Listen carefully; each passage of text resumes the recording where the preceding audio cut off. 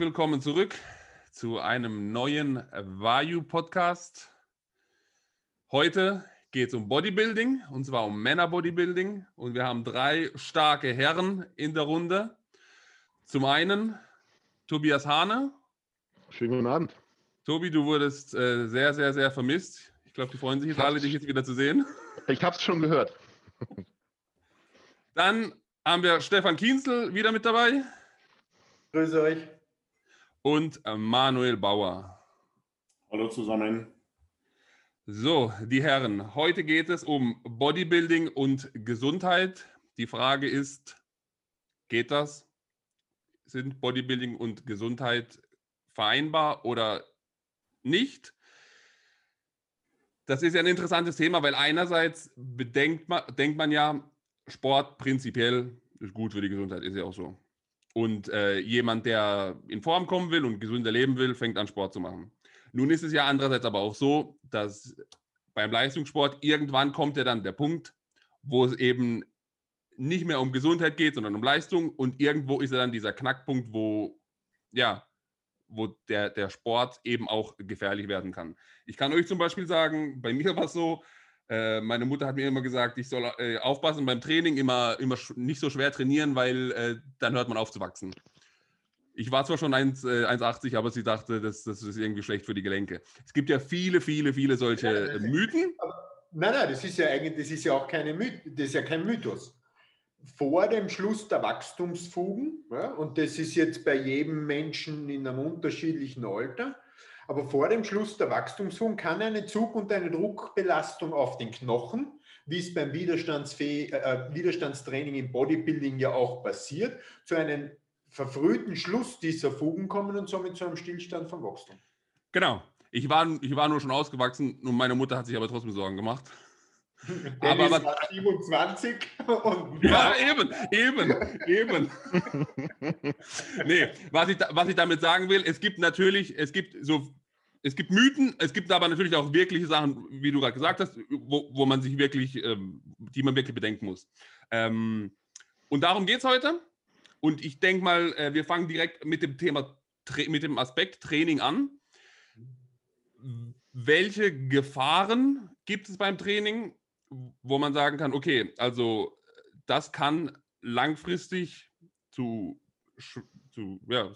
negativen Folgen führen, oder welche Fehler beim Training können passieren, wo man sagt, okay, das ist nicht gesund, und ab welchem Punkt kann man, das ist die Frage, kann man beim Bodybuilding einen bestimmten Punkt festlegen, wo man sagt, okay, so ab hier sollte man sich Sorgen machen, so ab so und so viel Prozent vom Körpergewicht, Kniebeuge oder was auch immer.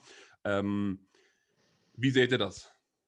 Ja, wollen wir nicht zuerst nochmal, weil das ist mir schon ganz, ganz wesentlich zu sagen, auch die Gesundheitskomponente im Positiven des Bodybuildings rauscht. Ja, klar.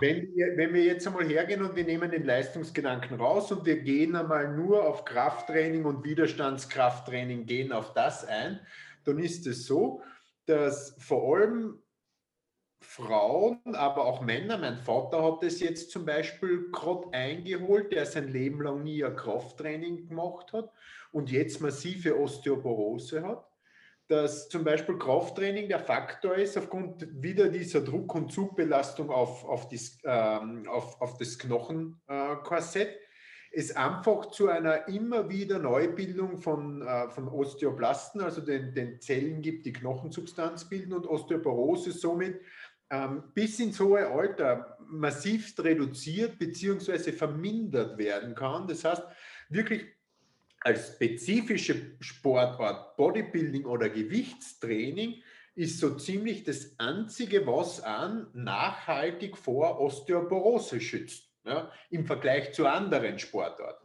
Also das ist schon ein wesentlicher Punkt, wo man sagen muss, wenn man jetzt den Leistungsgedanken rausnimmt und es einfach nur so sieht, dass man Gewichtstraining macht, hat es einen extrem prophylaktischen Effekt auf die Knochenqualität.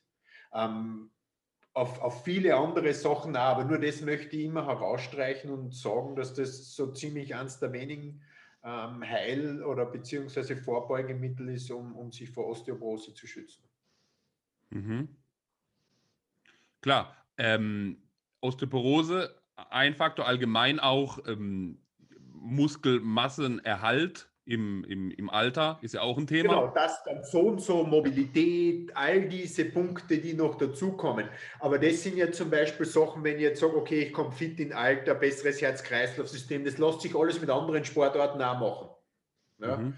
Aber diese wirklich schützende Wirkung vor der Osteoporose ist was, das obliegt nahezu voll und ganz dem Krafttraining als Alleinstellungsmerkmal. Weil fit ins Alter kann ich mit allen anderen Sportarten, wenn ich sie nicht extrem oder nicht leistungsmäßig ausführe, genauso kommen. Deswegen wollte ich das speziell herauskehren. Ja, okay. Und dann haben wir ja aber irgendwo so einen Punkt, wo es heißt, okay, so, das ist gut, das tut gut, das stärkt das Muskelsystem, das stärkt die Knochen. Und irgendwo kommt ja dann so ein Punkt, wo es heißt, so, jetzt riskierst du den Brustabriss. So. Und wie behandelt ihr das? Weil einerseits, wenn es um Leistung geht, will man ja natürlich alles rausholen. Andererseits muss man sich ja auch nicht kaputt machen. Wir reden ja fast in jedem Podcast von Ronnie Coleman. Das ist ja auch so ein Fall, wo man sagt, okay, der hat halt natürlich jetzt schwer mit den Folgen seines schweren Trainings zu kämpfen. Ja, es ist ein bisschen die Kombination aus Ignoranz einer Verletzung gegenüber, weil diesen Bandscheibenvorfall in der Halswirbelsäule hat er ja vor seiner Bodybuilding-Karriere aus dem Footballsport gehabt. Das hat er halt eiskalt ignoriert und hat halt immer weiter draufgedroschen, bis dann halt wirklich massive Nervenschäden da dazugekommen sind.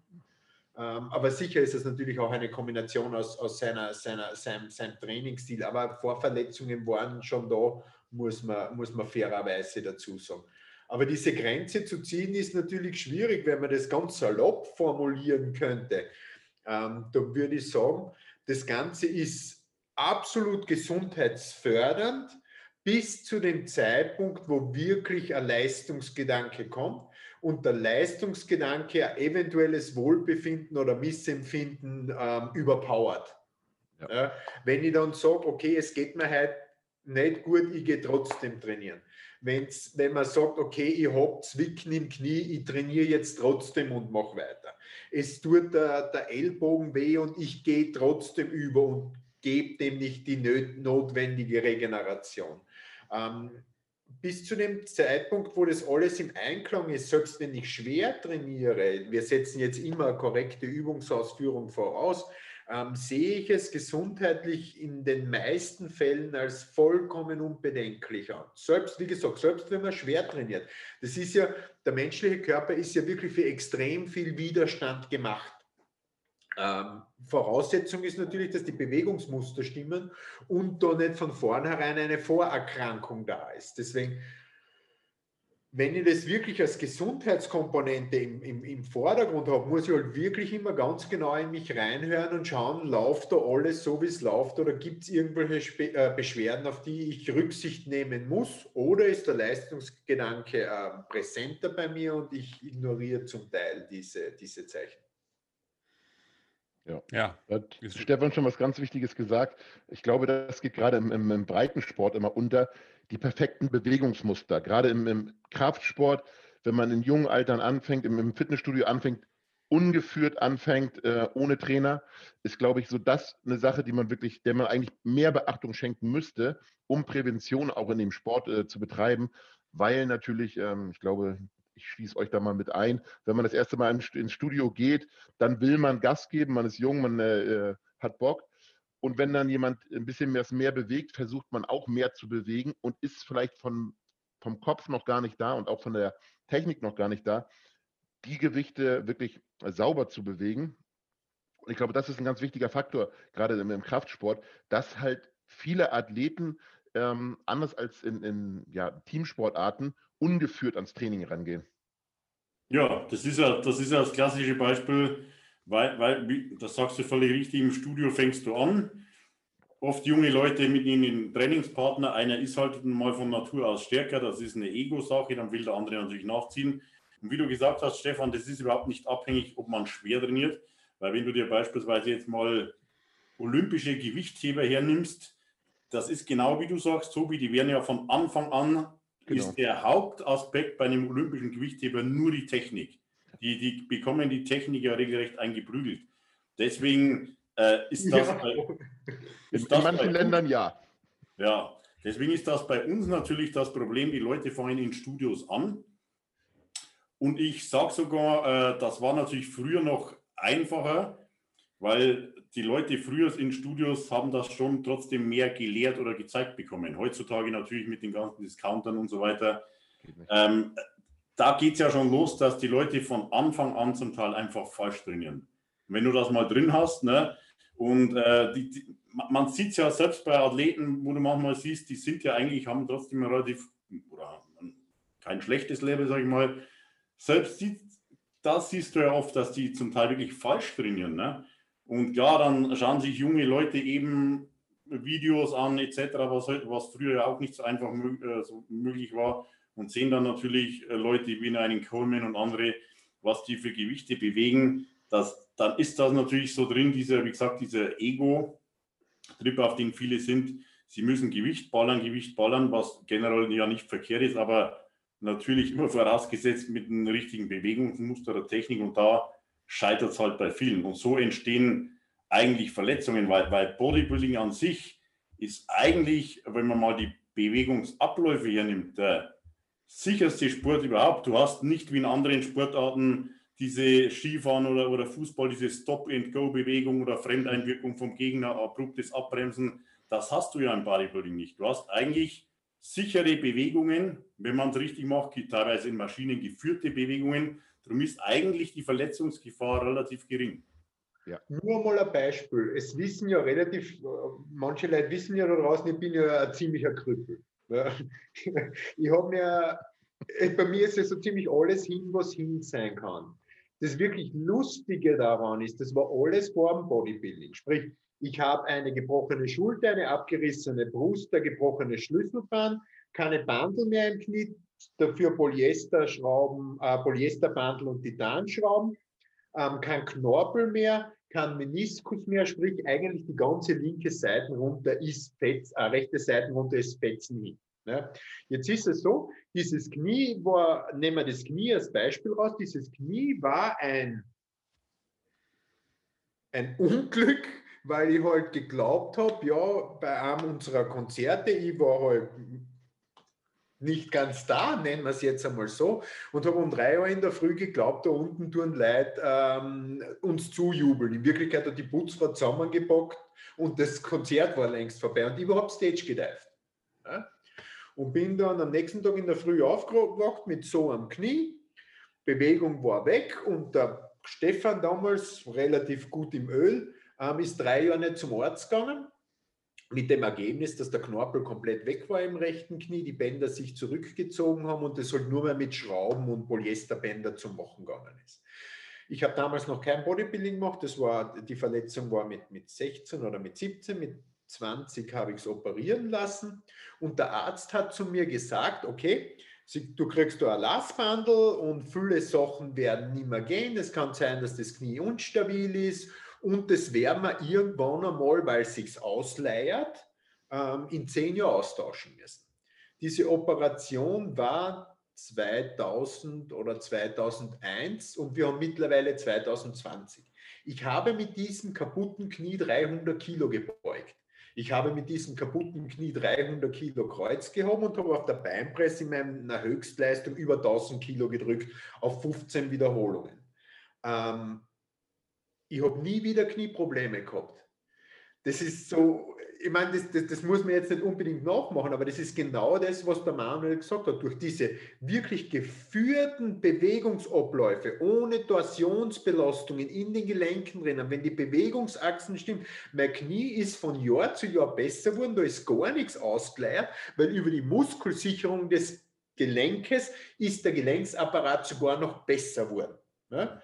Ich habe früher immer unglaubliche Schmerzen in meinem Knie gehabt, allein weil halt kein Knorpel mehr da ist und Knochen auf Knochen reibt. Ich bin eigentlich, was dieses rechte Knie betrifft,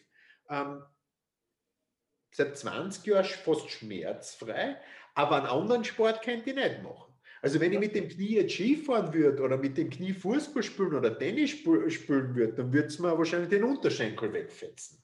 Aber das ist so dieser Punkt. Das Schwere ist jetzt nicht unbedingt das Thema. Wenn die Bewegungsabläufe stimmen, kann ich den Sport echt sicher machen und kann auch, was die Gesundheitsprophylaxe betrifft, in einer Gelenkstruktur da was Positives ausüben. Ja, absolut. Wir müssen da aber wahrscheinlich doch auch noch in Klammer sagen, natürlich, je schwerer man trainiert, also wenn man nicht diese Disziplin hat, je höher ist das Risiko. das Risiko, dass man es falsch macht. Mir ist erstens das und mir ist ja bei so einer Beinpress-Orgie ja auch der rechte Oberschenkel dann abgerissen. Das war meine einzige Bodybuilding-Verletzung. Wie Ja, das war wie kannst irgendwie, du ich glaube, das waren damals 890 Kilo, 14. Wiederholung. Beim Runtergehen hat es einen Klacker gemacht und dann habe ich die 15. mit dem linken Fuß hochgedruckt. Dann ist der Haxen so dick geworden und ich habe hinter mir nachgeschleift und bin Kniebeugen gegangen, weil ich es nicht wahrhaben wollte. Und mein damaliger Geschäftspartner, der Niki, der ja Therapeut ist, meiner Meinung nach der beste Therapeut da draußen, hat mich dann aus dem Studio rausgezogen und hat geschrien, du bist der Wahnsinniger, du bist der Wahnsinniger, das kannst du nicht machen. Und ja, er ist nicht komplett abgerissen, aber der Ansatz heroben ist halt, war so ein riesen Bündelfaserriss. Und seitdem habe ich da halt ein Loch drinnen. Ja, aber war das dann ein Ausführungsproblem? Ich Oder? weiß es bis heute nicht. Das war die 14. Wiederholung und es hat auf einmal Klack gemacht. War bei mir 1:1 genauso. Bei mir war es die 7. Wiederholung, 560 Kilo in der Beinpresse. Auf einmal habe ich das Gefühl, bumm, von der Seite haut mir jemand ein Messer ins Bein und dann war Feierabend. War einfach aus. Es war immer so, einmal ist mir der Rückenstrecker eingerissen beim Langhantelrudern und da ist auch der Niki daneben gestanden und der Niki hat gedacht, mir hat es den Gurt zerrissen, weil der Schnalzer so laut war. Das war aber nicht der Gurt, den es zerrissen hat, sondern mein Rücken, die Fasern in meinem Rückenstrecker, die hops gegangen sind. Das war so arg, ich habe eigentlich eine Hyperlordose. Ich bin wirklich 3 Monate mit einem geraden Rücken herumgelaufen. Da war keine Lordose mehr drin, der war gerade. Also das sind dann die Schattenzeiten, um die gesundheitliche Komponente mal reinzuholen. Wenn du dann halt übermütig wirst und wenn du dann halt wirklich versuchst, die Grenzen zu verschieben, das ist dann natürlich der Punkt, wo man sagen muss, ab dem Zeitpunkt wird es gefährlich und muss man auch ganz ehrlich sagen, ab dem Zeitpunkt wird es gesundheitsbedrohlich. Und zwar jedes Training. Die Chance ist immer da, dass was passiert. Das ist, glaube ich, ein ganz schwieriges Thema, gerade im Training und generell auch in diesem intensiven Training, was wir ja gerne ausüben, dass man ja immer versucht, genau über dieser Schwelle zu trainieren, wo man eigentlich weiß, vor dem Training, ich gehe jetzt genau über diese Schwelle, wo das Risiko höher ist, aber wo halt auch die Chance größer ist, mehr Stimulus auf Muskel zu setzen. Also eines der schiersten Gefühle, die ich je in meinem Leben gehabt habe, das werden sicher viele bestätigen können, ist ein Walkout mit 300 Kilo. Wenn du Kniebeugen machst und zum ersten Mal 300 Kilo auf der Stange hast und du hebst einmal diese Stange raus und spürst diesen Druck hinten. Ja? Und wenn du dann nicht das Vergnügen hast, so einen Monolift zu haben, sondern wirklich 2 Schritte zurückgehen musst, du scheißt dir bei jedem verfickten Schritt in diese Hose. So viel Angst hast du, weil du glaubst, es fetzt dir das Knie weg. Das ist dann halt ein echter Ritt auf der Kanonenkugel. Das ist ein wirklicher Ritt. Und das ist dann halt, wo Gesundheit schon längst aufgehört hat und das Risiko in Korrelation zu dem halt ganz, ganz stark nach oben geht. Ja. Aber ich glaube, das ist dieser Punkt, den hast du in jedem Sport. Wenn du irgendwas extrem machst, das ist wie ein Bungee-Jumping, Skydiver, die versuchen es zu toppen und irgendwann bist du halt über dieser Grenze drüber. Ne? Das ist aber auch genau das, was uns Spaß macht. Ne? Was generell dem Sportler, glaube ich, Spaß macht. Wir müssen ja uns nur mal diese Paradoxität anschauen, wenn man mit den Ski die Streif runterfährt. Da müssen sie da ja genauso einbrochen haben im Kopf, dass du den Scheiß machst. Mit 140 tut volle Granate. Und die sagen es ja selber, da hat ja jeder Angst davor. Ja. Aber dieser Kick, den du dadurch kriegst, Das ist halt was, das hat dann mit Gesundheit nichts mehr zu tun, muss man ganz klar sagen. Aber das ist halt die persönliche Erfüllung, die man dadurch ganz einfach erlebt. Ja. Aber trotzdem muss man ja sagen, wenn man das mal sieht, egal ob jetzt Amateurbereich, Bodybuilding oder im Profibereich, und die Leute machen das ja sehr, sehr lange, sieht man ja das anhand von Verletzungen, dass eigentlich die Verletzungsgefahr, ich vergleiche das immer mit anderen Sportarten, wenn ich jetzt beispielsweise Fußballer angucke, die haben ja schon in Jugendjahren, haben die beispielsweise typische Fußballerverletzungen, Kreuzbandriss etc. Das hast du ja im Bodybuilding im Prinzip eigentlich die Anfangsjahre nie. Und selbst wenn du jetzt mal im Profibereich guckst, da ist es immer einfacher, weil die Leute die eher kennen, und schaust du an, wenn die jetzt mal wirklich ernsthafte Verletzungen während der aktiven Zeit haben, ist das im Verhältnis zu anderen Sportarten relativ wenig. Ne? Ja. Also Skifahren gibt es genug. Skifahrer, wo wirklich Verletzungen von heute auf morgen die Karriere komplett beenden. Das hast du im Bodybuilding bei wenigen Athleten gehabt, aber das ist im Skifahren oder Fußball fast gang und gäbe. Ja. Also alles, wo man halt eben nicht diese kontrollierten Bewegungen hat. Ja, vor allem Kontakt. Genau. Und deswegen muss man schon sagen, ist Bodybuilding an sich eigentlich, und ich höre das auch immer von unserem Matthias Ritsch, kenne ja die meisten in unserem Doc, der ist eben auch auf so Sportkongressen und dann sieht er auch immer Statistiken von Verletzungen und da ist das wirklich im Bodybuilding eigentlich gering, muss man sagen. Und dann kommt noch dazu, wenn man die medizinische Komponente ein bisschen reinbringt, wenn beim Bodybuilding jetzt eine Verletzung passiert, ja, ein Muskelabriss oder sonst irgendwas, dann ist es zum Teil schon relativ gut reparierbar noch, weil es relativ klare und ich sage jetzt mal eindimensionale Verletzungen sind. Ja, da ist nichts zerrissen, da ist nichts zerfetzt, da ist nichts komplett zerstört, sondern das sind meistens relativ eindimensionale Verletzungen, die relativ easy zu reparieren ist. Was nicht heißt, dass das gut ist, aber da hat der Manuel in seiner Aussage vollkommen recht, was das betrifft. Also die Leute können meistens hinterher den Sport wieder komplett gleich ausführen. Schaut vielleicht nicht mehr ganz exakt so aus, aber die Ausübung des Sports ist in vielerlei Hinsicht möglich. Genau. Was die Ausführung des Sports im Bodybuilding vielleicht verhindert oder wo man dann sagt, okay, man muss es lassen, sind wenn Gelenksprobleme dazukommen. Und Gelenksprobleme kommen ja eigentlich nur dazu, wenn es wirklich falsche Bewegungsmuster und Überbelastungen über Jahrzehnte gibt. Das heißt, das ist jetzt nie eine Akutverletzung, sondern das ist was, wo einer die Zeichen der Zeit und die Signale jahrelang missachtet hat. Dann kommt es zu dieser Sache, wo man sagt, okay, jetzt bist du so fetzen hin, jetzt kannst du nichts mehr machen. Ja. Das heißt, wenn man hergeht und heute vernünftig seine Grenzen respektiert, den Leistungsgedanken nicht zu hoch hat, sich um seine Verletzungen und seine Wehwehchen kümmert, hat Bodybuilding auch in höherem Leistungsniveau wahrscheinlich mehr Gesundheitscharakter, jetzt wenn man mal nur das Thema Bewegungsapparat sieht, als viele andere Sportarten. Weil die Fußballer, die mit 25 noch gerade gehen können, kannst du da auf einer Hand abzählen. Ja, und die Karriere ist, das muss man auch dazu sagen, jetzt im Vergleich vom Fußball, relativ kurz. Ne?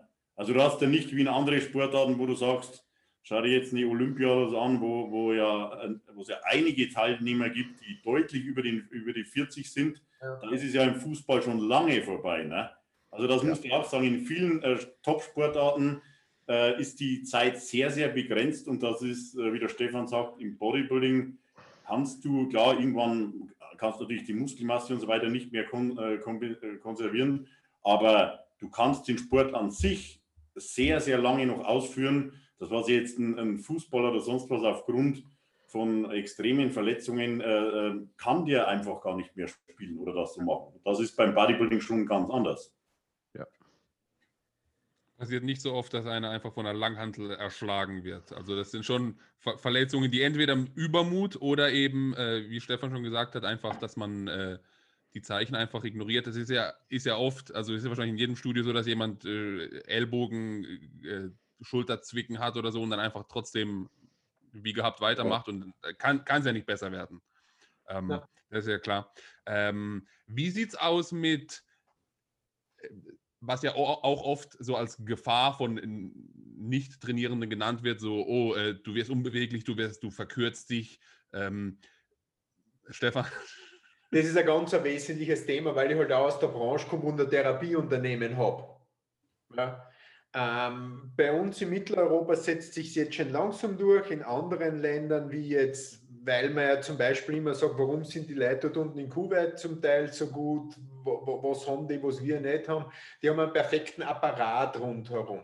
Und wenn man jetzt auf dieses Thema zurückkommt, ist es das, wenn ich heute einen Muskel ein Leben lang trainiere und mich aber parallel nie um die Mobilität, um die Bindegewebsgesundheit, um die Fasziengesundheit, um Vernarbungen in dieser Muskulatur und dergleichen kümmere, dann werde ich natürlich unbeweglich und verletzungsanfälliger. Das heißt, wenn ich Kraftsport lange, vernünftig und gesund machen muss, dann hat regelmäßige Therapie in Form von Tiefengewebsmassagen, APM-Therapien, was es alles gibt, Fasziendistorsionsmodell zum Beispiel, einen riesengroßen Stellenwert in Kombination auch mit Mobility, um diese Gesundheit aufrechtzuerhalten und die Mobilität aufrechtzuerhalten.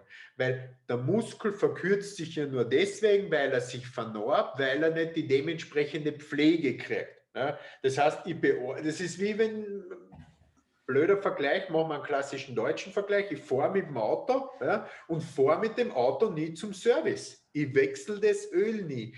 Ich muss den Apparat, den ich bearbeite, halt auch dementsprechend pflegen. Und da gehört Mobility Training, aber auch regelmäßige Therapie für die Fasziengesundheit und für die Gefäßversorgung, lymphatischer Abfluss, Auflösung von Vernarbungen und dergleichen ganz einfach dazu. Du sagst jetzt so leichtfertig regelmäßig. Was bedeutet für dich regelmäßig?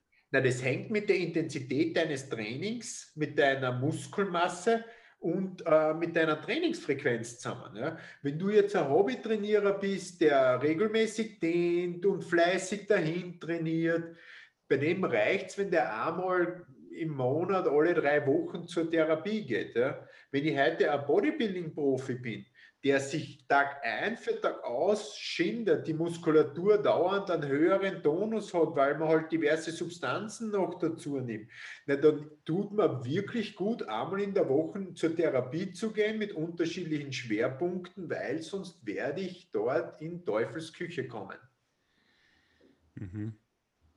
Und das genauso. machen wahrscheinlich nicht die meisten. Also von dem, was Es wird Gott sei Dank auch bei uns immer mehr. Ja? Ich kann vor allem solche Verletzungen wie Muskelabrisse damit extrem gut minimieren und verhindern. Ein klassisches Szenario, warum man Muskel abreißt, ist, aufgrund dieser dauernden Stimulation entstehen dort Mikrovernarbungen. Ja, der Muskel vernarbt immer mehr. Ja. Diese Vernarbungen führen natürlich zu einer Disbalance in der Flexibilität des Muskels. Ja. Es kommen Verkalkungen und die potenzieren sich mit den Vernarbungen und irgendwann habe ich dann ein Elastizitätsproblem und bei einer Spitzenbelastung fetzt die Scheiße ab. Und wenn ich mich halt um diese Gesundheit der Muskelzellen, der Faszien und dergleichen parallel immer kümmere, ist natürlich die Wahrscheinlichkeit viel geringer, weil er gut ernährter und durchbluteter Muskel nie so verletzungsanfällig ist. Das ist in anderen Sportarten gang und gäbe. Eine Fußballmannschaft ohne Therapie, ein Skifahrer ohne Therapie wäre denkbar unmöglich im Amateurniveau. Ja? Im Bodybuilding kommt es jetzt schon langsam, weil es erstens die Profis vorgemacht haben, vor allem in Amerika oder halt auch im arabischen Bereich, die ja wirklich einen traumhaften medizinischen Apparat hinter sich haben. Und man dann wirklich mit der Zeit mitkriegt, wie viel erstens der Fortschritt besser wird und um wie viel beschwerdefreier man bleibt. Mhm. Ist ja in Amerika, gibt es ja auch oft, als ich in Vegas war bei Dennis Wolf, wo er immer trainiert hat, die haben einfach einen kleinen Therapieraum, also im Gym. Ja. Das, Ja, genau. So wie wir. Ja. Ja, das ist halt Gamechanger. Ja. So sollte das eigentlich sein, aber wie Stefan schon sagt, das Problem ist, die Leute gucken leider da wirklich zu sehr aufs Geld, muss man leider sagen. Und ich merke selber, ich mache seit 3,5 Jahren wirklich konstant, einmal die Woche bin ich beim Physio und beim Chiropraktiker. Ich habe da das Glück, dass er beides macht. Ähm, Lass mich justieren, lass Schwerpunkte massieren, lösen. Das bringt halt wirklich so viel, weil du gehst jedes Mal wieder frisch ins nächste Training, in die nächste Trainingswoche. Und das ist wirklich ein Gamechanger. Mhm. Wie sieht dein Mobility, den Plan aus? Machst du es bei also denen jedes Training oder wie sieht das bei dir aus? Also ich habe es jetzt ein bisschen verändert. Normalerweise habe ich eine ganze Zeit lang mich nach dem Training immer den trainierten Muskel gedehnt, teilweise ausgerollt, einfach um den Tonus wieder rauszukriegen. Das, was alle haben wollen, einen dicken Pump, habe ich halt einfach versucht, wieder rauszumassieren. Mittlerweile habe ich jetzt seit knapp 2 Monaten eine Yoga-Routine und mache vor meinem Rückentraining und vor meinem Beintraining so 20 Minuten Yoga plus ein bisschen Mobility für die Hüfte, um halt wirklich zu wissen, meine Hüfte, da steht alles, ich bin frei und ich habe nirgendwo Probleme und die Bewegungsabläufe sind sauber, weil alles richtig steht. Cool. Und zusätzlich halt, wie gesagt, einmal die Woche zur Therapie. Ja. Und wie lange hast du gebraucht, um den Stellenwert dieser Faktoren so wahrzunehmen? Naja, ich bin jetzt seit 3,5 Jahren bei der Physiotherapie durchgängig und ich trainiere seit 17 Jahren. Also lange.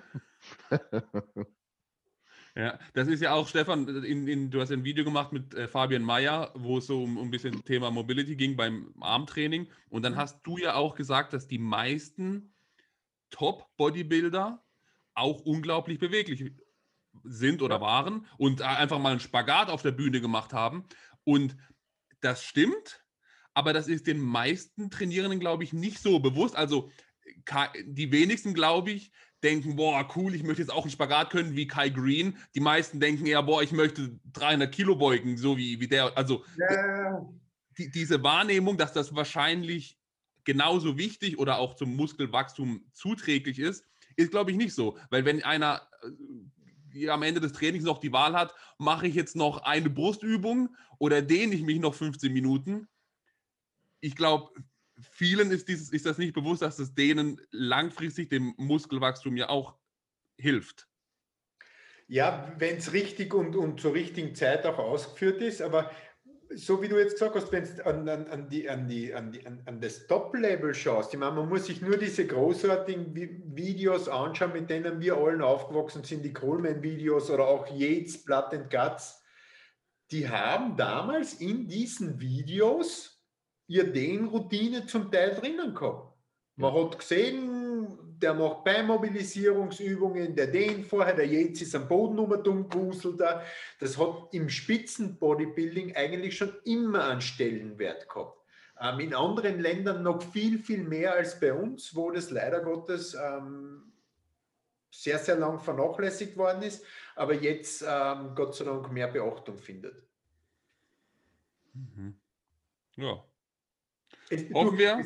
Es gibt immer aus beiden Richtungen. Es gibt auch viele Profi-Bodybuilder, die komplett unmobil sind. Natürlich gibt es das auch. Aber was das ist halt rein von der medizinischen Perspektive, wenn du es anschaust und sagst, du möchtest das lang machen, du möchtest das mit so einem hohen Leistungsniveau wie möglich machen und so sicher wie möglich machen, dann gehört es dazu wie das Butter aufs Brot. Mhm. Ja, und ich in, glaube, in jungen Jahren hast du ja die Probleme nicht. Ne? Wie du gesagt hast, Tobi, vor 17 Jahren wusste das damals bei uns kaum jemand. Ne? Und wie gesagt, diese Beispiel jetzt, was gesagt worden ist, ein Muskelabriss, den hast du in der Regel nicht von heute auf morgen. Das ist ja eine Vorschädigung meistens und dann staut sich das halt irgendwann an. Aber jemand, der natürlich jetzt frisch das Trainieren anfängt, das wissen wir alle, wir haben früher auch, also was bei mir so ging es nur schwer, ich hatte die ersten Jahre nie Probleme. Das kommt ja irgendwann, bitte? Du fühlst dich ja auch unzerstörbar, wenn du jung bist und trainierst. Ja, genau. Muss man ja so sagen. Richtig.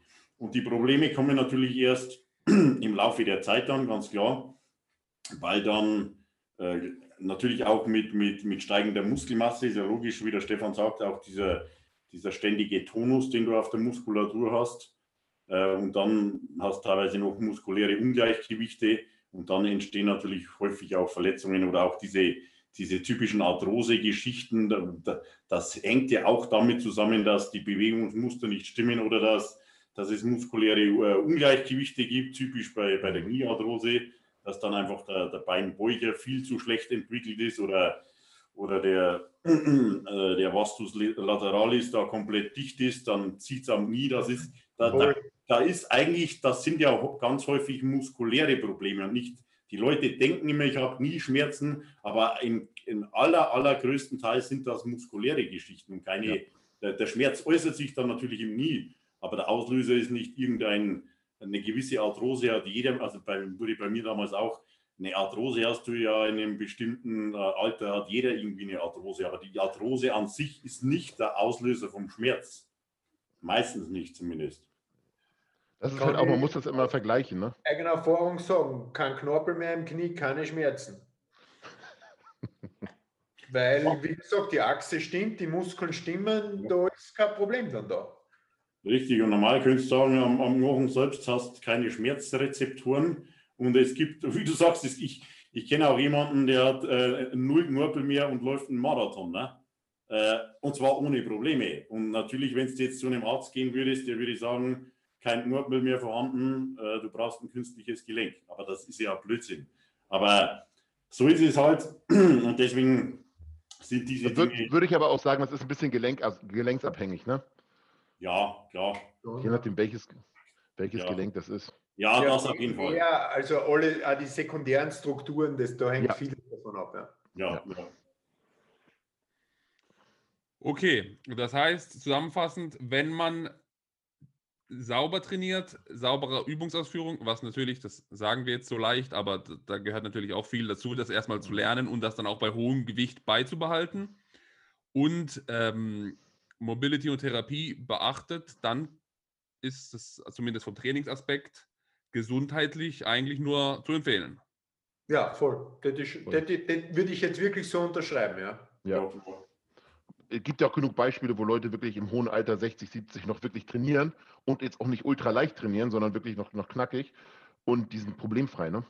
Ich meine, ich glaube auch nicht ohne Grund ist der Kraftsport eigentlich in allen anderen Sportarten so verankert. Jeder Skispringer, jeder Fußballer, den sieht man immer mal im Kraftraum, einfach weil es gut ist für die Struktur. Ne? Ja, und wie gesagt, diesen Anti-Aging-Effekt auf die Knochenstruktur und Bindegewebsapparat, das darf man echt nicht unterschätzen.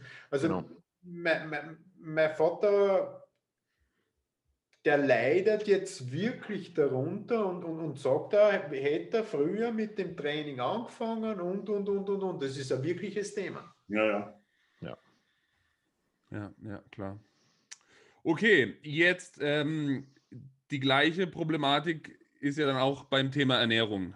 Denn prinzipiell gesunde Ernährung ist gesundheitsfördernd, klar. Wenn man jetzt aber dann mehr und mehr Muskelmasse aufbaut, wir haben ja hier einen Heavyweight-Athleten in der Runde. Irgendwann ist ja auch die Frage, also wieder zurück zu den Sorgen meiner Mutter. Zu viel Eiweiß ist schlecht für die Nieren. Corona. Wenn ich zu viel Eiweiß esse, dann ist das nicht gut.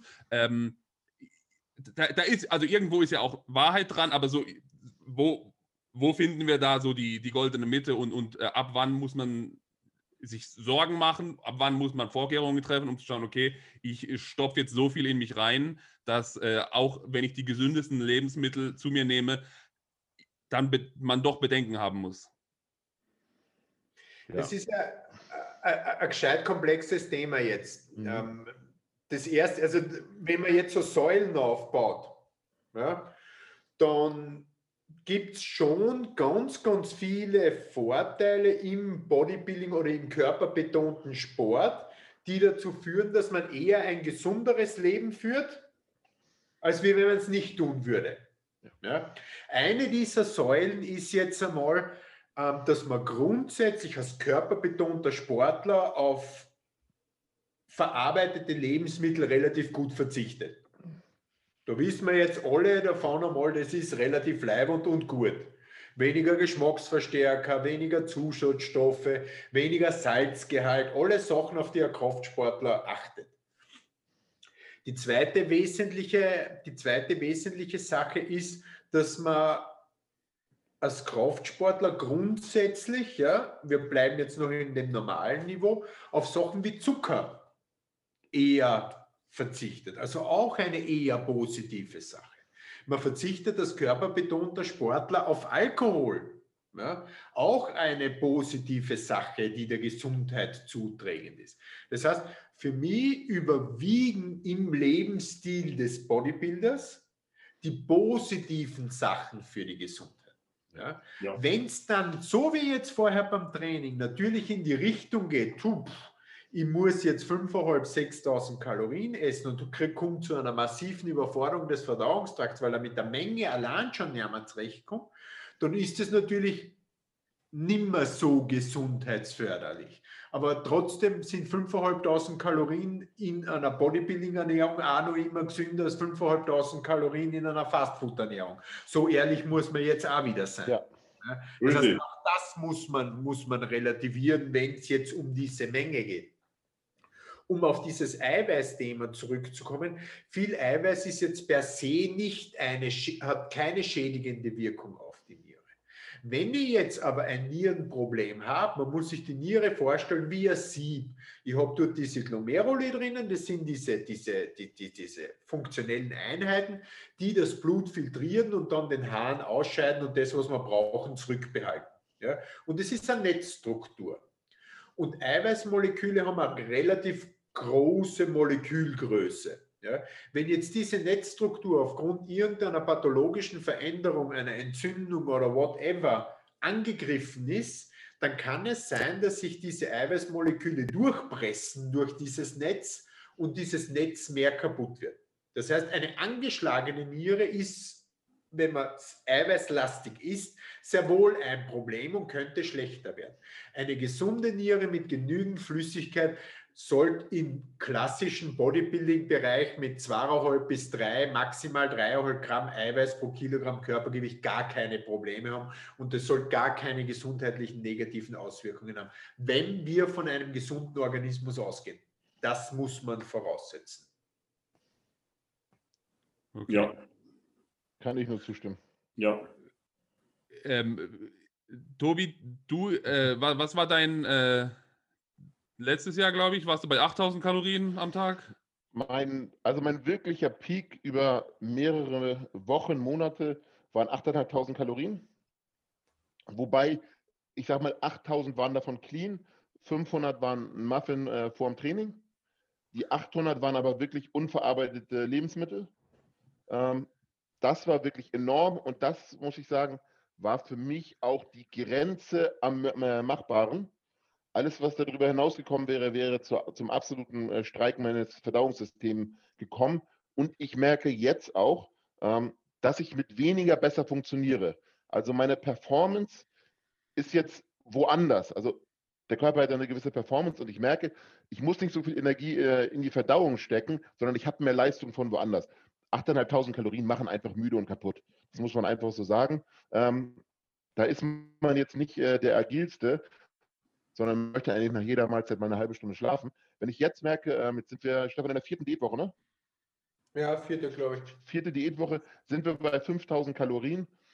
Habe ich mich super mit angefreundet, komme ich mit dem Hunger gut klar, mit dem Training gut klar, ich habe Performance, ich bin tagsüber fit, ich brauche nicht unbedingt eine Mittagsstunde, ich fühle mich wohl. Also das merkt man schon, immer dieses Wohlbefinden, der Faktor. Die Verdauung verändert sich natürlich.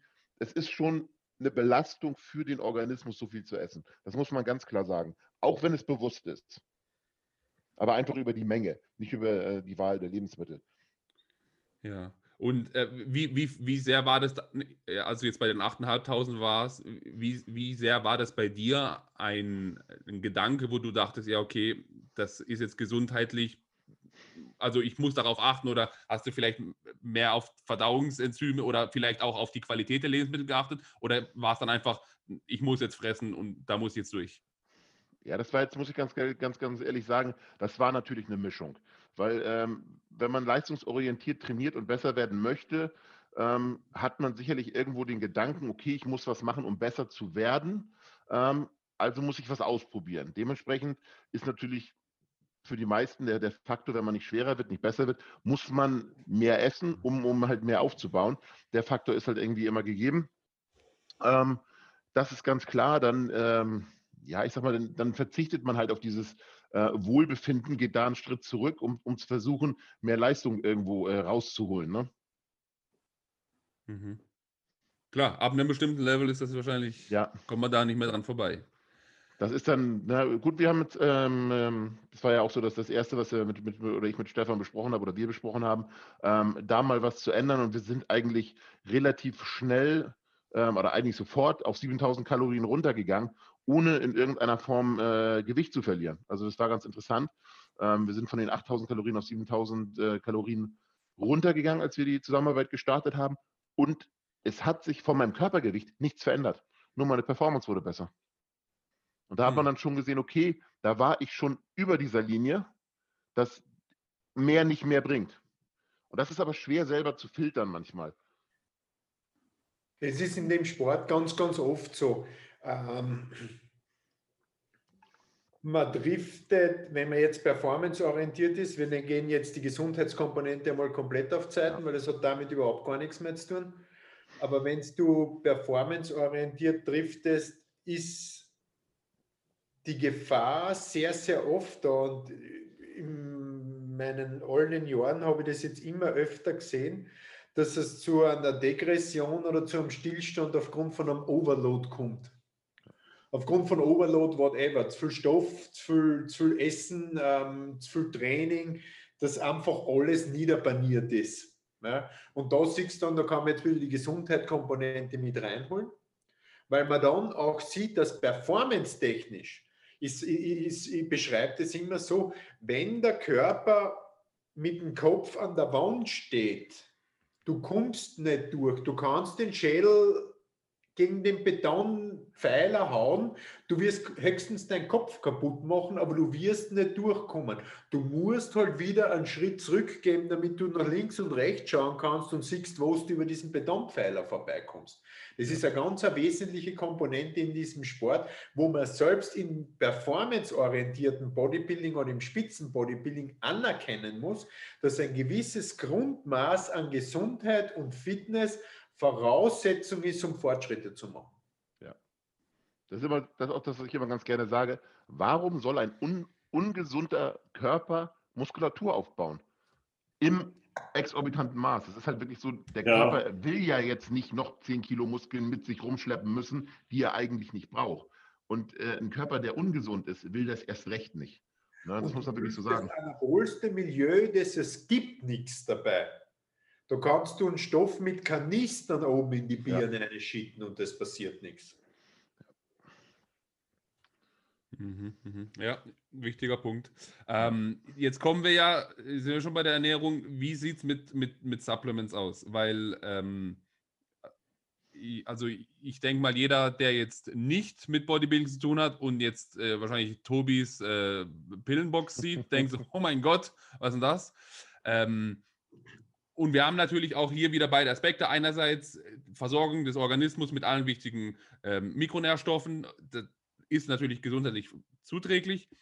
Jetzt machen sich aber auch viele natürlich Sorgen, okay, hat das nicht auch auf die Nieren und so weiter negative Effekte? Und natürlich, je höher die Leistung wird, je muskulöser man wird, steigen natürlich auch die Mengen allein schon an Supplements.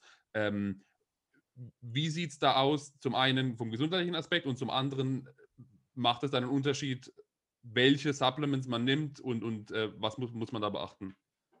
Nehmen wir als Beispiel einmal das Protein her, als grundsätzliches Beispiel. Ja. Ich konsumiere, ich sage jetzt 200 Gramm Protein aus Fleisch, 200 Gramm aus Proteinpulver. Ja. Dann ist es einerseits so, dass die Verdauungsleistung Magensäureproduktion, Verdauungsbelastung, Verdauungspassage, Abfallprodukte, Purin- und Pyrimidinbasen, die zu Gicht führen können und. Natürlich beim Fleisch zum Beispiel um ein Vielfaches höher sind, als jetzt beim Nahrungsergänzungsmittel Protein. Ja, das heißt, ich kann sehr wohl die gesundheitliche Komponente mit einem unter Anführungszeichen, weil künstlich ist ja relativ, ein Proteinprodukt ist ja jetzt, wenn es gute Qualität hat, was Grundvoraussetzung ist. Ja.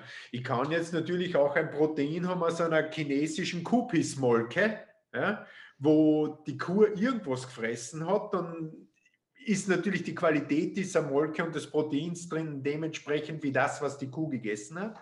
Oder ich habe halt ein qualitativ hochwertigeres Produkt.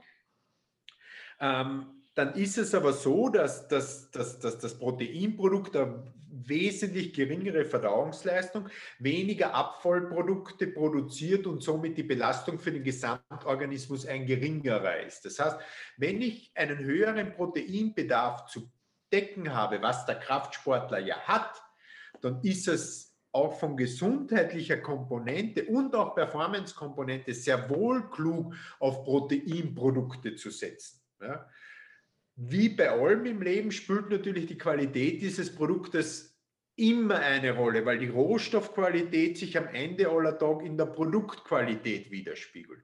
Wenn es dann in noch eine Liga weitergeht, wenn wir Richtung Spitzensport gehen und dahin gehen, wenn man sehr, sehr viel Protein verdauen muss, und wir wissen, die Proteinverdauung ist eine relativ komplexe und die, wo es bei den meisten Leuten oft hapert dran, ja, dann ist ein Produkt, das sehr, sehr leicht verdaulich wird, wie jetzt das Final-Protein, das ein Komponentenprotein aus einem Hydrolysat und am Isolat ist aus wirklich guter Rohstoffquelle, dann habe ich da auch eine gesundheitliche Komponente dahingehend gegeben, dass die Verdauungsleistung eine wesentlich geringere ist und der Organismus durch die Verwendung eines solchen Produktes weniger belastet wird. Das ist ein sehr wichtiges und interessantes Thema, weil darüber machen sich ja die meisten keine Gedanken. Ne? Es ist, zum Glück wird das ja auch immer mehr, dass man sagt, man braucht auch schon mal nicht mehr, was natürlich viele noch propagieren oder denken, diese Unmengen an Fleisch, weil sie denken, ein Whey-Protein ist kein guter Ersatz oder nach dem Motto, nur Fleisch macht Fleisch. Da ist man ja, wenn man es zumindest das Ganze verstanden hat, ist man da weit weg davon, weil es genauso ist, wie der Stefan sagt, und dann natürlich meistens noch welches Fleisch die Leute essen. Also da sind ja die meisten schon mal drauf gekommen, und so ist es auch mit anderen Nahrungsmitteln. Also die Leute müssen ja nur mal gucken den ganzen Tag über, wie die essen, wie die Verdauung eigentlich läuft. Renne ich den ganzen Tag, laufe ich den ganzen Tag mit einem aufgeblähten Bauch rum, wie häufig habe ich Stuhlgang am Tag und so weiter.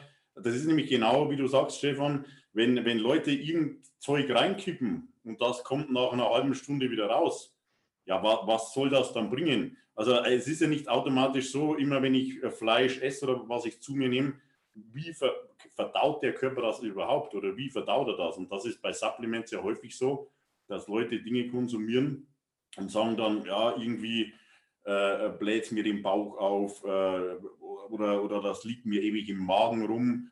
Und spätestens dann sollte man sich mal Gedanken machen, das darf eigentlich nicht sein, beziehungsweise wenn man mal den Weg für sich gefunden hat und testet auch mal andere Dinge aus. Ein Whey-Protein ist jetzt ein bestes Beispiel oder allgemein Proteinpulver. Du kannst ein Proteinpulver trinken und sagen, das fühlt sich so an, als hast du gar keins getrunken. Also wenn ich ein Glas Wasser getrunken habe, dann ist das super. Ne? Wenn ich irgendwas trinke, wo ich das Gefühl habe, das liegt mir ewig im Magen rum, oder wie ich gesagt habe, nach einer Stunde gehen die Leute auf Toilette und haben vielleicht Durchfall, dann ist das eben ein Zeichen, dass die das Eiweiß eben nicht vertragen und entsprechend natürlich auch die Aminosäuren, worum es im Endeffekt ja geht, die kommen gar nicht hin, wo sie hinkommen sollen, weil das Zeug gar nicht verdaut wird. Und darüber machen sich, glaube ich, die wenigsten Leute eigentlich Gedanken. Da geht es einfach darum, das Zeug muss schmecken, das Zeug muss günstig sein, aber wie das verdaut wird, darüber machen sich die wenigsten Gedanken. Und das ist ja ein ganz wichtiger Aspekt, diese ganze Verdauungsgeschichte, sei es jetzt von der Ernährung, aber auch von Supplements her. Ja, definitiv. Also ich bin ja wirklich so ein bisschen vorbelastet, was meine Verdauung angeht, einfach weil ich schon seit Kindesalter immer mal wieder Verdauungsprobleme hatte. Und wenn wir jetzt von Nahrungsergänzungsmitteln sprechen, so von Proteinpulver, das ist erstmal eine Sache. Man muss aber wirklich mit der Nahrung erstmal anfangen. Und ich habe das bei ganz vielen Athleten, wenn die kommen und nicht aus dem Sport kommen, keine strukturierte Ernährung haben, einfach essen, was sie essen, dann ist immer das erste Feedback, was ich bekomme, meine Verdauung ist besser, ich habe gar keinen Blähbauch mehr. So, dann merken die immer erst den Unterschied, was eigentlich unverarbeitete Lebensmittel für Vorteile haben. Wenn sie das dann ein paar Wochen durchziehen und dann irgendwie mal eine Mahlzeit abseits vom Plan essen, merken sie eigentlich erst, wie schlecht eine Verdauung sein kann. Der erste Gedanke ist natürlich, kann ich überhaupt noch eine Pizza verdauen? Ja, du verdaust dich halt genauso schlecht wie früher, nur jetzt fällt es dir auf, wie gut es ist. Ja, jetzt fällt dir auf. Und so ist es ja, wie gesagt, ich bin zum Beispiel jemand, ich kann normalerweise Whey, wenn ich ein normales Whey trinke, nüchtern, das kann ich nicht. Das liegt mir ewig im Magen. Deswegen bin ich schon relativ früh immer auf Hydrolysat umgestiegen, weil ich das gut vertrage. Aber wo Dennis darauf hinaus wollte, glaube ich, es ging ja generell um Supplemente. Er hat ja auch gesagt, die Pillenbox. Und ich finde, man muss da immer so ein bisschen unterscheiden bei Supplementen, weil viele denken immer Supplement gleich Muskelaufbau. Und mittlerweile ist das, finde ich, dieser Bereich Supplement und Muskelaufbau ist eigentlich so klein geworden und der Bereich Gesundheit ist eigentlich der maßgebliche. Also ich merke es an mir, ich hab heute trainingsfrei und ich konsumiere heute keine Nahrungsergänzungsmittel, weil ich alles über meine Ernährung decke. Das Einzige, was ich mache, ich nehme meine Gesundheitssupplemente und die sind viel, viel umfassender als das Clusterdextrin im Training, das Intra im Training, die ERAs und das Whey-Form nach dem Training.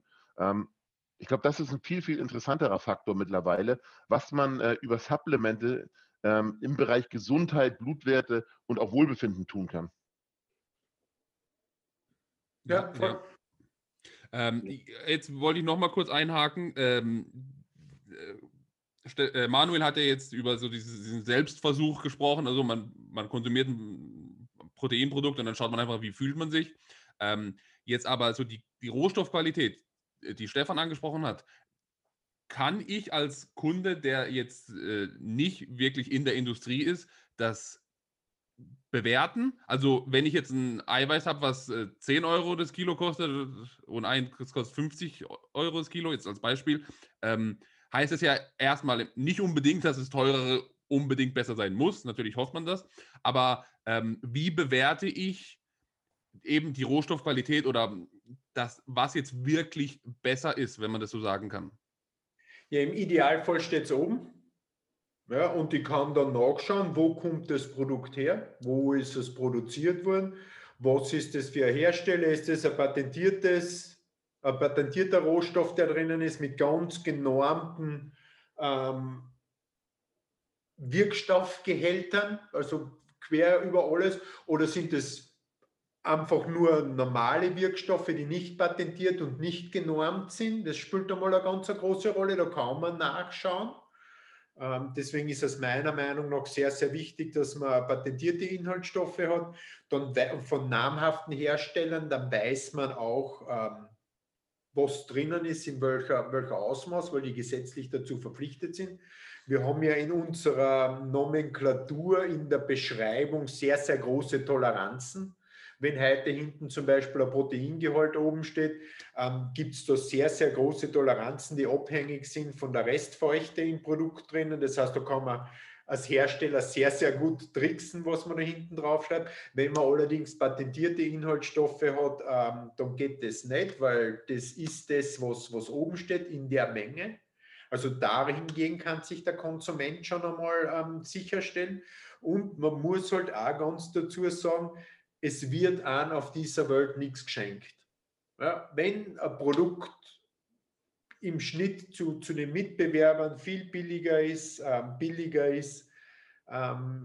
es ist unrealistisch, wenn wir kommen wieder zum klassisch deutschen Vergleich, wenn dir heute wer ein 911er um 70.000 Euro statt um 190 anbietet, dann wird wahrscheinlich das die Karosserie sein und darunter ein Käfer stecken. Weil es hat da keiner was zum Schenken.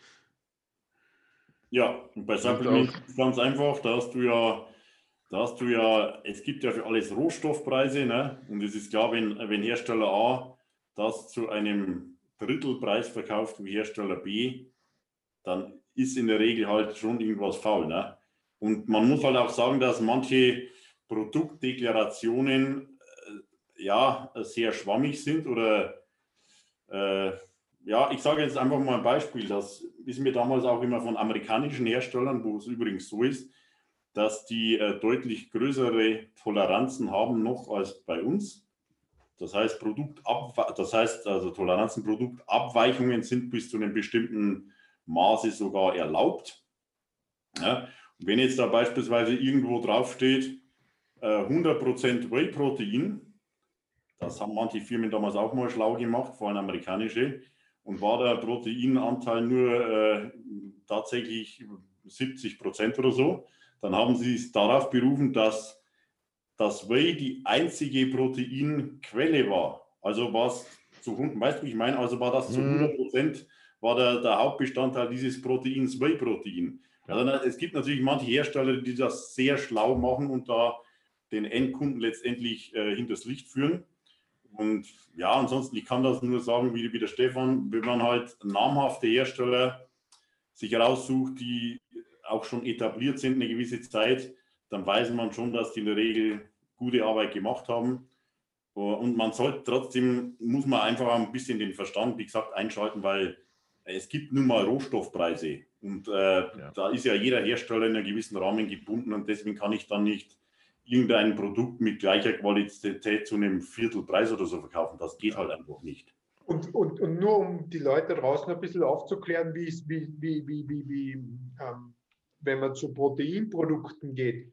Alle Hersteller, wie sie da draußen sind, produzieren ja ihr Protein nicht selber. Das heißt, die kaufen das Protein und füllen es dann ab und lassen es von ihrem Abfüller mit Geschmack versetzen und. Aber das Molkeprotein wird gekauft. Ja.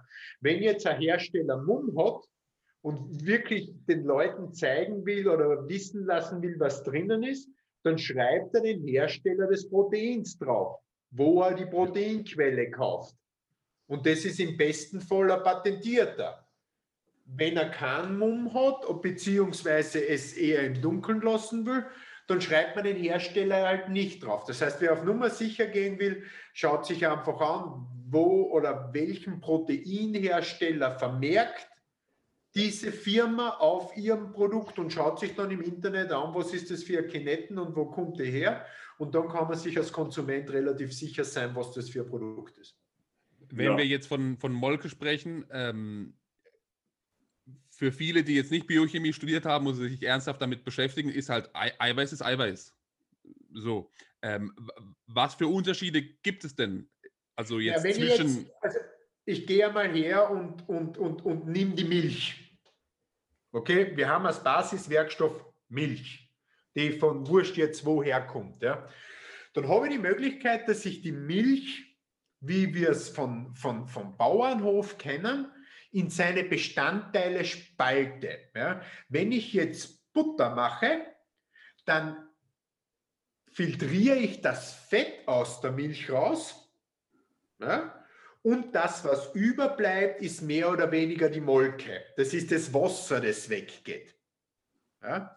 Das heißt, die Milch hat eigentlich von ihren Bestandteilen das Milcheiweiß, das Casein, das Fett und die Molke. Das sind die 3 Hauptbestandteile, die die Milch hat. Jetzt ist es her, Fett geben wir mal ganz auf Seiten. Ja? Dann haben wir einerseits das Caseinprotein, das Milchprotein und andererseits die Molke. Wenn wir jetzt die Molke weiter verarbeiten, was der Kohlenhydratbestandteil eigentlich der Milch ist, dann kann ich aus der Molke mittels 2 Wege das Protein rauskriegen. Das heißt, ich kann einerseits die Molke konzentrieren und habe dann ein Molke-Whey-Protein-Konzentrat, oder ich kann mittels unterschiedlichen Verfahren, so wie zum Beispiel CFM, Cross-Flow Microfiltration, das Whey-Protein raus isolieren. Ja? Ein Isolat hat immer einen höheren Reinheitsgrad als ein Konzentrat, weil eine Isolation immer reiner ist als eine Konzentration. Das ist logisch. Ja? In weiterer Folge, das heißt, wir haben jetzt Fett, wir haben Molke, aus der Molke rausfiltriert, entweder Konzentrat oder Isolat, oder wir haben das Casein. Wenn ich jetzt das Isolat, aber auch das Konzentrat hernehme, da ist auch ein großer Unterschied. Ich kann beides dann noch hydrolysieren. Hydrolysieren heißt, ich spalte die einzelnen Eiweiße in kleinere Bausteine auf, damit sie leichter verdaubar sind. Deswegen gibt es dann noch ein Hydrolysat, das aus Konzentrat gewonnen wird. Das ist dann nicht so fett- und laktosefrei, weil es eben aus dem Konzentrat kommt. Oder ich kann ein Isolat weiter hydrolysieren. Das ist dann so die höchste Reinheitsstufe, die es gibt. Und es ist quasi ein aufgespaltenes Proteinmolekül, das aus der Molke raus isoliert wurde. Okay, ja, das ist der Herstellungsprozess, aber dann ist natürlich auch die Frage, okay, welche Rohstoffmilch nehmen wir? Genau, deswegen die Basis ist immer die Milch, weil aus der kommt es. Genau, aber je nachdem, was die Kuh dann wahrscheinlich bekommen hat, macht das ja auch nochmal einen Unterschied, was dann am Ende. Absolut, genau. Absolut. Okay. So wie beim Fleisch. Ich glaube, Dennis will gerade auf die chinesische Kuh oder auf die grasgefütterte Kuh hinaus. Ganz genau. Also du hast ja vorhin von diese, ich weiß nicht, wie hast du es gesagt, die Pissmolke. Die chinesische Pissmolke. Tobias, alles okay? Mein Stuhl hat gerade aufgegeben. Jetzt ist er schon auf Diät, Alter. So, weiter geht's. Irgendwie hast du einen scheiß Ton, Tobi. Wir müssen ein bisschen abnehmen, glaube ich. Dein Ton ist weg. Mein Ton ist weg. Ja. Was dreht jetzt? Jetzt? Jetzt ist wieder da. Jetzt passt es. Super, super, super.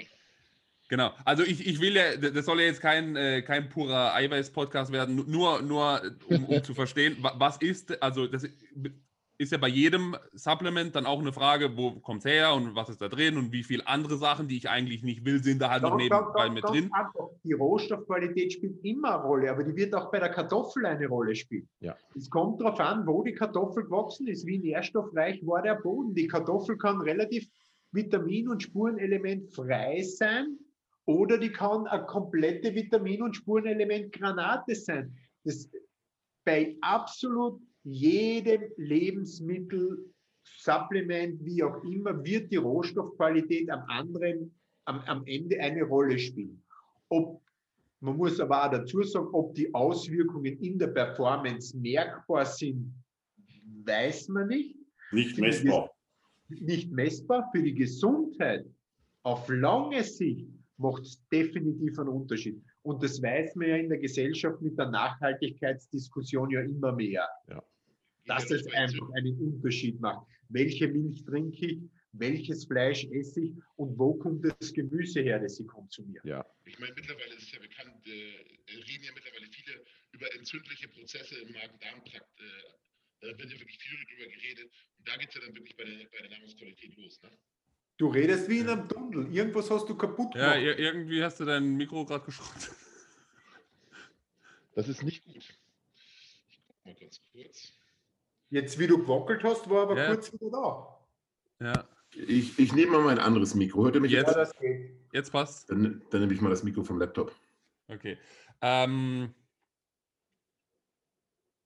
Wo waren wir? Aber wir waren bei, es spielt eine Rolle, wo mit Rohstoffqualität. Genau. Genau. Und wie du gesagt hast, Performance ist die eine Frage, Gesundheit definitiv und dann hat sicherlich, also umso mehr, also leistungsorientierter man wird, je schwerer man ist, je mehr man davon konsumiert, umso mehr macht sich dann wahrscheinlich langfristig auch das auf die Gesundheit zu bemerken. So ist es. Ja. Genau. Ja. Okay. Das sind jetzt die 3 Säulen, Training, Ernährung, Supplements und dann ist natürlich so, wie immer der große Elefant im Raum beim Profi-Bodybuilding Special Supplements. Oft ist ja so, ich als schmächtiger 90 Kilo Natural Würstchen habe da natürlich nicht so viel zu melden. Du hast 90 Kilo? Ja. Fuck die Hände, du bist echt massiver als ich. Auf 2,10 Meter. Ja, nee. Aber also, ich beobachte es natürlich immer so aus sicherer Entfernung und oft ist es ja so, gibt es ja in den letzten Jahren ja leider des Öfteren passiert, dass ein Profi leider umgekommen ist und dann ist ja immer diese Diskussion, wo natürlich alle sagen, der ist jetzt wegen dem Stoff ist er tot und alle Bodybuilder sagen, nein, das erinnert mich immer so an diese Diskussion in Amerika, wenn so in der Schule einer mit einem Gewehr reingeht und alle abschießt und dann diese Diskussion, soll man jetzt Waffen zugänglich oder nicht, das sind ja immer so diese Extreme und die Wahrheit ist wahrscheinlich irgendwo in der Mitte. Also es ist weder komplett unschuldig, noch ist es komplett dafür schuldig. Und ich vermute mal, wie bei allen Sachen im Leben kommt es auch darauf an, macht man es richtig oder schmeißt man sich da einfach wild rein und hat keine Ahnung, was man macht. Aber natürlich, wenn es um Gesundheit geht, ist jetzt, wenn man mit Hormonen hantiert, ist es bedenklich oder zumindest sollte man sich da gut überlegen, was man macht. Wie seht ihr das? Weil selbst da gibt es ja jetzt mit TRT gesundheitsfördernde Systeme, wo man sagt, oh, das kann man sogar, also das kann ja sogar der Arzt verschreiben. Wo ist jetzt das Gleichgewicht zu finden? Das Gleichgewicht ist nirgends zu finden, weil es individuell unterschiedlich ist. So ist es, individuell. Da muss man ja auch immer sagen, jeder Person ganz unterschiedlich. Ja, jeder hat ja auch hier, wie es bei allen so ist, eine andere Verträglichkeit. Dann ist immer, um das richtig zu bewerten, muss man jetzt auch mal ganz klar sagen, dass für viele Hormone gibt es ja im Prinzip gar keine richtig medizinischen Studien. Zumindest nicht in solchen Mengen oder Kombinationen, was jetzt teilweise Bodybuilder nehmen. Das wurde ja nie gemacht. Man kann jetzt nicht per se sagen, das und das ist schädlich, wie es natürlich gerne von normalen Medien dargestellt wird, aber ohne jegliches Wissen dazu. Ne? Ich kann jetzt nicht, nehmen wir jetzt mal irgendein Beispiel her, es wird natürlich gern gesagt, generell, Steroide sind leberschädlich. Was ist das für eine Aussage? Das ist ja irgendeine Aussage mal in den Raum geworfen. Also man muss das schon klar differenzieren und ich glaube, das Wichtigste, was natürlich über allen steht, wenn sich Leute dazu entscheiden, es gibt inzwischen zum Glück, muss man sagen, auch das hat sich natürlich schon positiv weiterentwickelt, dass man sagt, man kann natürlich auch, wie der Tobi gesagt hat, dieser Gesundheitsfaktor von vielen Supplements, was es gibt, da sollte und darf man natürlich auf keinen Fall sparen. Man darf auch nicht sparen, regelmäßig Blutbilder zu machen, aber natürlich auch Untersuchung von Organen etc. Also rein ein Blutbild, ein gutes, ist jetzt auch natürlich kein Freibrief. Ne? Also man hat natürlich inzwischen da viele Möglichkeiten. Das sollte man natürlich auch unbedingt machen dann. Und letztendlich ist es aber genau, wie der Stefan sagt, es ist einfach individuell. Ne? Ich nehme jetzt einfach mal, ich will den Quervergleich eigentlich nicht bringen, aber ich mache es jetzt trotzdem mal, das ist wie jetzt bei einem Raucher beispielsweise auch. Es gibt den Raucher, der raucht am Tag 2 Schachteln, wird damit 90 Jahre oder ich sage jetzt mal in Anführungszeichen, haben halt die Zigaretten in dem Fall nicht geschadet. Und ein anderer hat halt vielleicht dann mit 50 Lungenkrebs. Also man kann das nie pauschalisieren. Ne? Und du hast das Thema jetzt angesprochen, natürlich von den einen oder anderen hat man das gehört. Weißt du nie, was haben Leute überhaupt genommen, was haben sie eventuell für Vorschäden, Vorerkrankungen und, das darf man heutzutage auch nicht vergessen, es ist halt häufig auch die Kombination aus vielen Sachen. Ne? Also du hast zum einen die leistungssteigernden Sachen in Form von Hormonen, aber was man auch überhaupt nicht unterschätzen darf, ist, wenn es in Richtung Stimulantien geht, Schmerzmittel, das darf man gar nicht unterschätzen, weil das gehört bei vielen dazu, als wie täglich irgendwelche Aminos zu nehmen, nehmen die tagtäglich Schmerzmittel und natürlich eine Kombi aus allem, das ist auch klar, ist potenziell natürlich immer gefährlicher. Aber das ist alles was, wo man natürlich überhaupt keine Hintergrundinformationen hat. Deswegen wird es dann oberflächlich natürlich so abgestempelt, ohne dass ich jetzt das schönreden will oder herunterspielen will, aber man muss da schon müsste man mehr Einblicke haben und das hat man eben nicht. Ja, ich glaube, das, was du gerade gesagt hast, was sehr, sehr interessant ist, es gibt auch einfach keine Studien dazu, was die Kombination von all diesen Sachen angeht, was Bodybuilder halt betreiben. Und da muss man halt wirklich sagen, das ist ohne ärztliche Aufsicht und das ist halt wirklich ein Selbstexperiment in irgendeiner Form. Und es wird da nie irgendwelche Studien geben. Ja, Das ist Augenauswischerei. Warum auch die Population? Ja. Man muss ja ganz realistisch sagen, die Population der Bodybuilder in der Gesamtpopulation der Menschen ist so verschwindend gering. Das interessiert ganz einfach keinen. So ist es. Genau. Warum soll es da Studien geben? Ich habe ja, nachdem ich nach Medizin habe ich ja Gesundheitsökonomie studiert und Healthcare Management. Und da ist es ja zum Beispiel so, wenn man jetzt relativieren will, gesundheitsökonomisch, warum man Behandlungsmethoden zahlt, macht, finanziert oder nicht, wird ganz klar einfach über die Gesamtpopulation gerechnet, wie hoch ist die Sterblichkeit eines Problems, auf die Gesamtpopulation gerechnet. Ja. Das Interesse an Bodybuildern ist de facto nicht da. Das wird keinen interessieren. Deswegen ist es auch was, wo man auch nie sagen wird können, das ist medizinisch sicher oder nicht. Diesen Sicherheitsfaktor wird es da nie geben. Und es ist einfach der große individuelle Unterschied. Und das ist eine Tatsache, die muss und sollte sich jeder immer bewusst sein.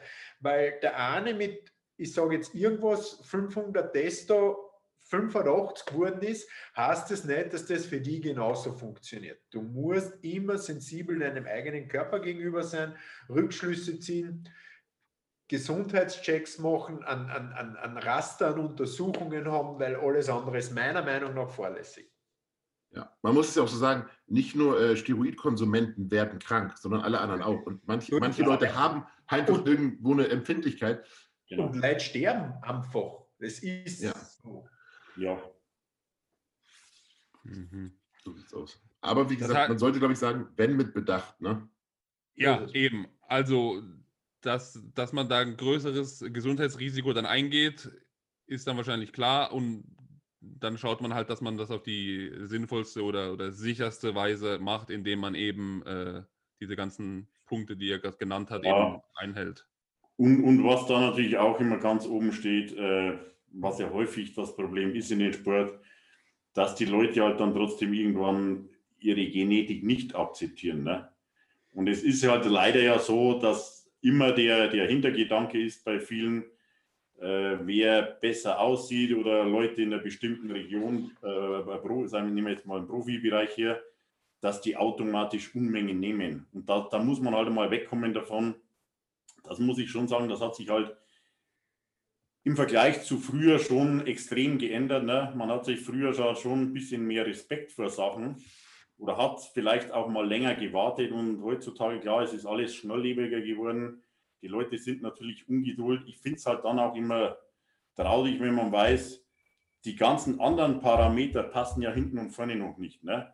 Da wird so scheiße trainiert, da wird katastrophal gegessen. Dann wird natürlich auch immer in den Raum geschmissen, warum soll ich mir so ungefähr Supplements kaufen? Ich spritze mir gleich eine Testo, weil die Leute die Unterschiede einfach nicht verstehen. Das eine wird niemals das andere ersetzen können. Na, es gehören alle Komponenten dazu. Aber wie gesagt, da stimmt von diesem riesen Puzzleteil, was nun mal im Bodybuilding ist, stimmen so viele Dinge, stimmen hinten und vorne nicht. Ja. Aber es wird halt gleich begonnen, irgendwelche Sachen zu nehmen. Und das ist natürlich eine Entwicklung, die war in meinen Augen früher schon etwas anders. Wie gesagt, heißt nicht, dass man früher nichts genommen hat oder wenig, das auf keinen Fall, aber man hatte, ich sage jetzt einfach mal, mehr Respekt davor. Das Thema ist halt Mainstream geworden, dadurch ist es greifbarer geworden. Dadurch, dass es alle machen, ist der Respekt verloren gegangen, ganz klar. Aber wie du schon sagst, gerade mit den Supplementen, es gibt so viele, die sagen, hey, ich greife lieber zu Medikamenten, bevor ich mir für 300 € Subs im Monat kaufe. Natürlich ist Testo günstiger, aber das ist nicht der Weg, der dich den du lange gehst. Richtig. Also man kann das eine mit dem anderen nicht vergleichen. Ne? Also du brauchst Nährstoffe, du nimmst Supplements, ja auch, wie gesagt, ohne Nährstoffe kein kein Muskelaufbau, funktioniert ja nicht. Ne? Und da müssen die Leute einfach mal wegkommen von diesen Gedanken. Das ist ganz, ganz wichtig. Dass das natürlich zu dem Riesenpuzzle halt dazugehört, aber dass das alleine nicht ausschlaggebend ist. Das ist ganz wichtig und das wollen halt viele leider nicht verstehen. Vor allen Dingen profitierst du ja nur davon, wenn du ein gutes Fundament hast, wenn du richtig trainierst, richtig isst, deine Supplementierung passt, das alles passt, Regeneration passt und du dann das i-Tüpfelchen oben drauf gibst, dann passiert was. Ja. Weil es gibt so viele Leute, die nehmen was und die gehen dann danach irgendwie nach 20 Wochen mit 3 Kilo mehr raus, wo du denkst, wofür? Richtig, ja. Ja, okay. Ich glaube, das, was wir alles besprochen haben, das können wir mit Tobis Aussage zusammenfassen. Das fand ich echt gut. Also nur ein gesunder Körper will auch Muskeln aufbauen. Und das mag vielleicht nicht direkt offensichtlich sein, aber das ist ja so. Also es ist ja nicht die Frage, wie kann ich auch gesund sein, sondern ich muss gesund sein, um erfolgreich zu sein. Und diese ganzen Aspekte, sei es jetzt beim Training, sei es mit der Therapie und Mobility und auf die Qualität der Lebensmittel und der Subs zu achten, das macht dann dieses ganze Konstrukt aus. Und ich glaube, dass wir jetzt hier zusammenfassend sagen können, dass Gesundheit und Bodybuilding sehr wohl kombinierbar ist, aber man muss es eben mit Köpfchen angehen. Ja. Definitiv. Na, dann und haben mit wir Realismus, ne? Und mit Realismus. Mit Realismus, ja, ganz wesentlich. Ja. Wunderbar. Dann bedanke ich mich recht herzlich bei euch dreien. War mal wieder lehrreich und aufschlussreich. Ich habe wieder was gelernt. Und Stefan hat gelernt, dass ich 90 Kilo habe. Ja, ein bisschen. Okay, wie immer bedanke ich mich auch bei allen Zuschauern, Zuhörern. Lasst gerne Kommentare da, wenn ihr Fragen, Ideen, Vorschläge habt für Themen, für Gäste, alles Mögliche. Lasst einfach Kommentare da, sowohl auf YouTube, könnt auch auf Insta DMs schreiben. Wir haben Augen und Ohren offen. Und dann bleibt mir eigentlich nichts anderes übrig, als euch ein schönes Wochenende zu wünschen. Das wünsche ich dir auch. Danke. Danke gleichfalls. Tschüss. Ciao.